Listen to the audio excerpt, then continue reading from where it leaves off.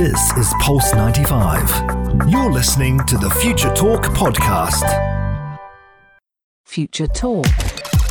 Future Talk. With Omni Al-Saleh and Hani Balkis on Pulse 95. Welcome back to Future Talk right here on Pulse 95. This is the one and only place where we bring you the latest in robotics, artificial intelligence, gadgets, and applications.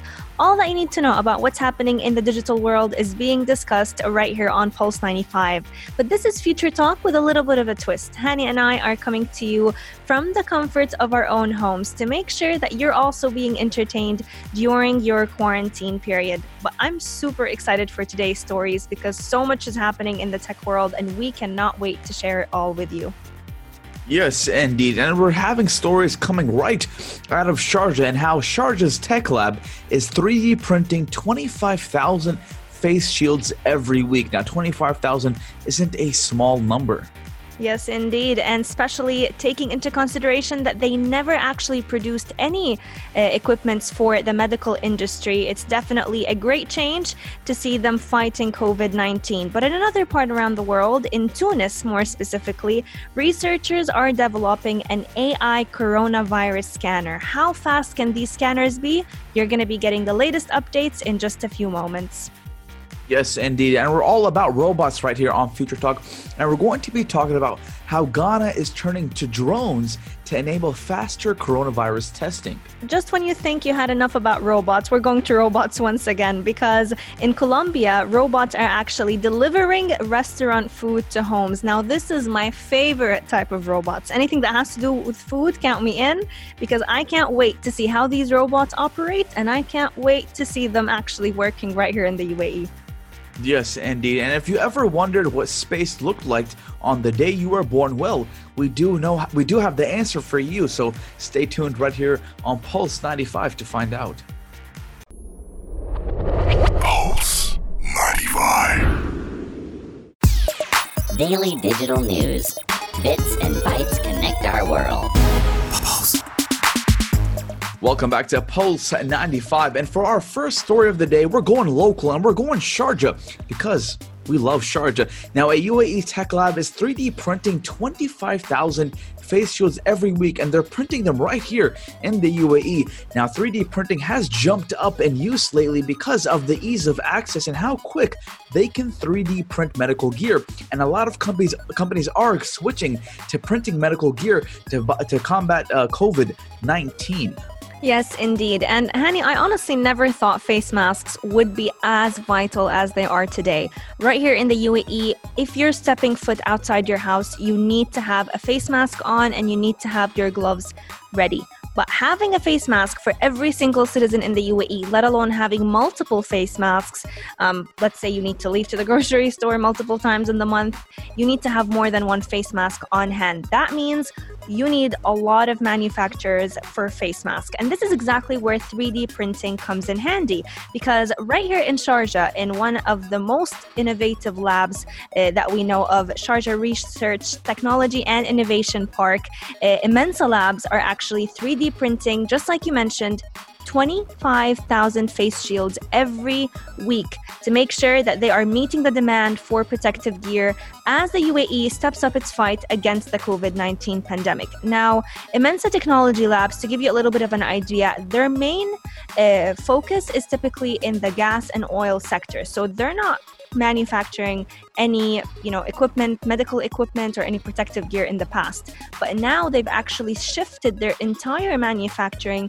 to make sure that they are helping the healthcare facilities with providing such equipment. So they've been developing, designing, and producing a variety of face masks that can be used to prevent the coronavirus infection. And these aren't just any 3D printed face shield. They come with a headband and a complete visor, or it's not like the blue face mask that you would see, not like the N95. It has a plastic looking clear shield that covers your eyes, your nose, and your mouth. So you can make sure that no mucus, nothing from any other person is actually being transferred to you. And this visor is actually made from a very special polymer that repels any viruses and bacteria. So they actually started their production back in March, and they were creating more than 5,000 face shields per week. But now they've actually ramped up their production to over 25,000 weekly, and they're actually supplying them to both public and private entities across the UAE. Yes, indeed. And for those who are probably wondering, they didn't get the picture how these face masks look yet. Now, they kind of look like riot police masks, where they have those masks to protect from any objects being flown to their face. So this is a big deal. Now, Omnia, I actually was walking to the supermarket the other day near my area. And you just mentioned the N95s. Now, the N95s are for the big boys. You know, the people who wear N95s, I feel like, hold, wait, 1 second, sir. You're from the big deal. And I was walking, I saw a couple of guys on the supermarket wearing those N95 masks, and I was like, whoa. So if you think the N95 masks are for heavy duty, well, these masks do nothing. They put them in their little pocket, like an Arabic saying, "حطوا بجيبه الصغير." So that's how strong these masks are. You're right about that one, because they do provide like 180-degree protection. So your face is completely covered and you're not touching it. You did have a great comment last time about how we constantly touch our faces. I'm touching my face right now, Omnia. Even with your face mask on. So with this shield, there's no room for you to touch your face. And not only that, Omnia, this does cover the eyes. Now, we do know the virus can get to you through your eyes, which, I mean, man, this virus is out for us. I mean, the virus can even enter your eyes, which is crazy. But we're going to be talking about now how Tunisian researchers have developed an AI coronavirus scanner. Now, Tunisian engineers have created a web-based platform that scans the lungs through an X-ray and does evaluate whether or not patients are likely to be suffering from the novel coronavirus COVID-19. But it isn't the first initiative of its kind in the world, but its creators say it is the first to be openly available. And even though it's not a diagnostic tool, the technology does provide a 90% reliable indication of the probability of infection. Now, teachers and students at the Tunisian Engineering and Technology Institute in Tunisia have been developing the platform COVID-19 exam and CT-XR images by AI since mid-March. And now with the support of some German developing agencies and the Italian Society of Medical Radiology and the US tech company IBM, they are already combating COVID-19. And this just goes to show how everyone is pitching in, teachers and students are, it's always nice to see the youth that do play their part, but thousands of x-rays of the lungs of both healthy people and COVID-19 patients have been fed into the platform, allowing artificial intelligence or AI to learn to recognize the marks of the virus on the lungs. Now, basically what's going to happen is that this artificial intelligence, the AI, is going to read through healthy lungs and lungs that are infected by COVID-19, and then this is where machine learning comes into play. The AI is going to learn from the healthy and the non-healthy lungs and kind of compare them when they do these scans on actual people. So basically, they're going to feed these AI information so that it's going to kind of stick into their brain, kind of like how we used to see when we were kids. You put a CD of math problems and you stick it in the brain of some cartoon, or even. Or even the cards where you have to kind of pick out the difference in between, both pictures, pick out what is different between either. This is exactly how machine learning actually works. It learns from its mistakes, and this AI scanner is not perfect. Improvements are still going to need to be made for patients that are presenting few symptoms, because the scanner can pick up on those who have very severe symptoms, but people who are asymptomatic or may not be showing all of the symptoms when it comes to the cough, when it comes to the pneumonia in the lungs, this technology will still need to be developed so that it can actually classify a larger number of images in a very short time, and also at a very low cost. Yes, indeed. And what is great about it is that it does have a 90% success rate. Now, 90% is a lot, ladies and gentlemen. So hopefully soon we're going to get through this pandemic and we're all going to go back to our normal lives. But we're going to be taking a short break. And when we come back, we're going to talk about Ghana and how they're turning to drones to enable faster coronavirus testing. So stay tuned right here on Future Talk, only on Pulse 95. You're listening to Pulse 95. Pulse 95. Check this out. Check this out. Pulse 95. From robots to drones, we have seen the impact of technology when it comes to fighting off COVID-19. The benefits of drone delivery were the most evident in China. We've seen drones deliver food to those who are in quarantine, and we've seen them basically get mad and scream at those who were out in the street and not back in their homes. But now we're seeing drones being tested out in a different part around the world, in Ghana. Now, these delivery drones are going to be sending out testing kits for coronavirus to all those people who have no access to it. Now, what's interesting about this is not the first time drones have been used in Ghana to deliver any medical equipment. You know, the US used to send out, it used to deliver blood, vaccines, and many other essential medical equipments to all those rural areas with the help of technology. But now, using these drones to send out testing kits will make sure that they are helping save lives a lot more quickly than if they were to use cars to transport all of these testing kits. Yes, indeed. Ghana is using delivery drones to test people for the coronavirus COVID-19 more quickly outside major cities. Now, this is very important, because in these, just like you said, third world countries, it's kind of hard for delivery routes to be made. Not many of the roads are done. They don't have enough resources. But with drones, it's quick and it's easy. And the most important thing is it is contactless. Now, these drones will be used to deliver and transport COVID-19 test samples and will allow the government to respond to the pandemic and help save lives more quickly. Now, recently, we did see that Ghana did have 1,042 confirmed infections and 9 people were known to have died from COVID-19. Now, Zipline, which is the US-based startup that is in Ghana, did operate its first coronavirus test flight on the 1st of April and will now fly samples collected from more than 1,000 health facilities in rural areas to laboratories in the Ghanaian capital.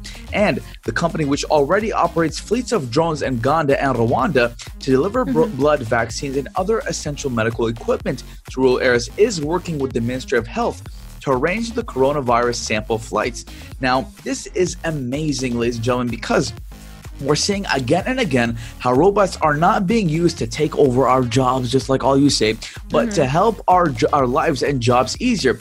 Now, instead of having a team of 5 or 10 get into a car or a truck and have contact with people who may be infected with the virus, you have one guy sitting at his computer controlling 5 drones at once and getting those medical equipments or those test samples in record time, in up to 60 minutes in some cases. And the best part about it is that it's contactless, it's quick, and it's easy.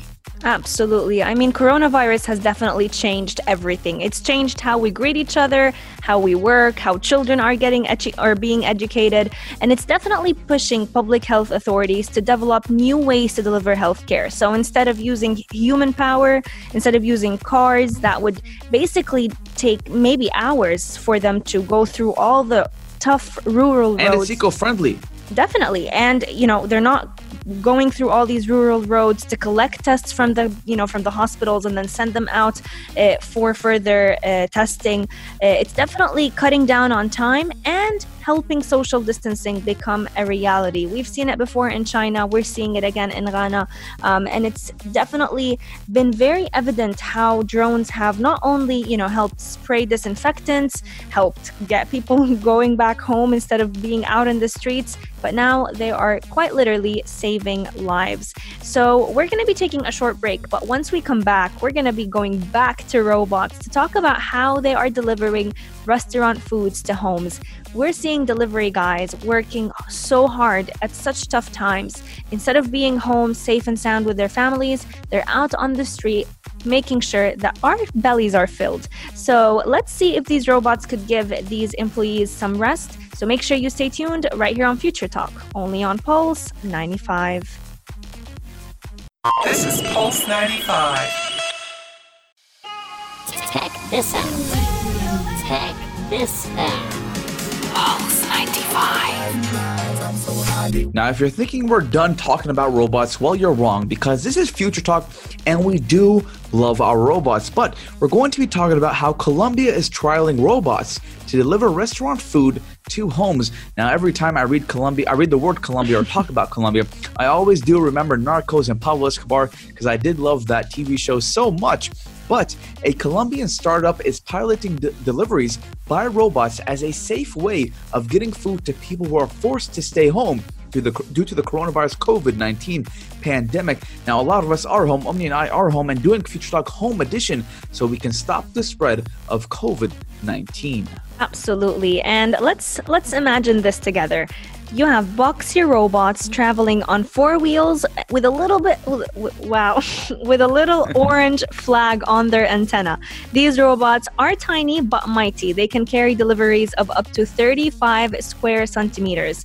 And they're actually used to transport restaurant orders that are paid for digitally, which is, again, another feature that we've been seeing widespread right here in the UAE. If you were to order off of any ordering website, let's say Talabat, Zomato, whatever, you'll find an option where you can have contactless deliveries. So you're not going to have any contact with the delivery guy.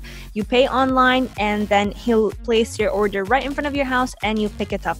So it's a similar concept, because these robots are completing the last mile of the deliveries, and they are also being disinfected before and after each use. Now, these robots are currently being operated jointly by a company called Rappi and another US-based company called KiwiBot. And the main aim of implementing such robots is to make sure that they are keeping people's lives safe and easy. We see, especially when it comes to delivery guys, they are risking their lives day in and day out to make sure that our bellies are fed and they're filled.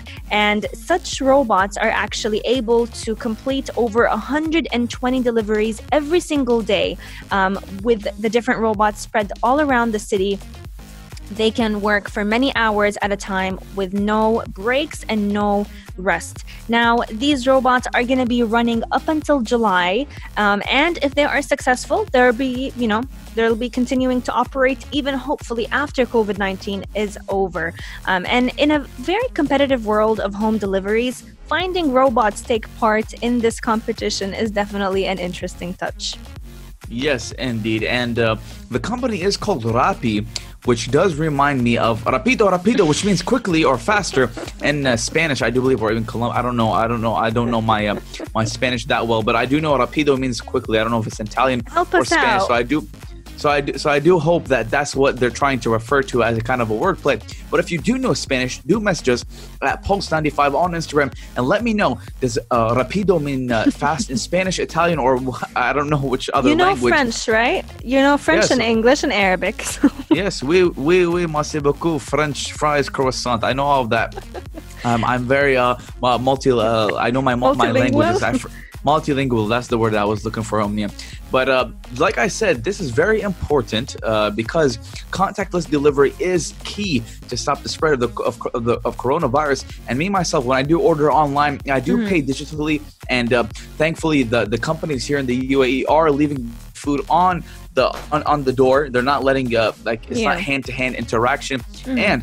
But here's a little bit of a tip that the UAE government did tell us about. When you do get your food, whether it's from McDonald's, KFC, or whatever you're ordering from, do unpack it and then place it on a plate or whatever you're doing, whatever you're eating on, and then wash your hands and then eat, and hopefully nothing will happen because you are taking the precautionary and preventive measures when eating. But we're going to be talking about what space looked like on the day you were born. And if you want to find out how, stay tuned right here only on Pulse 95.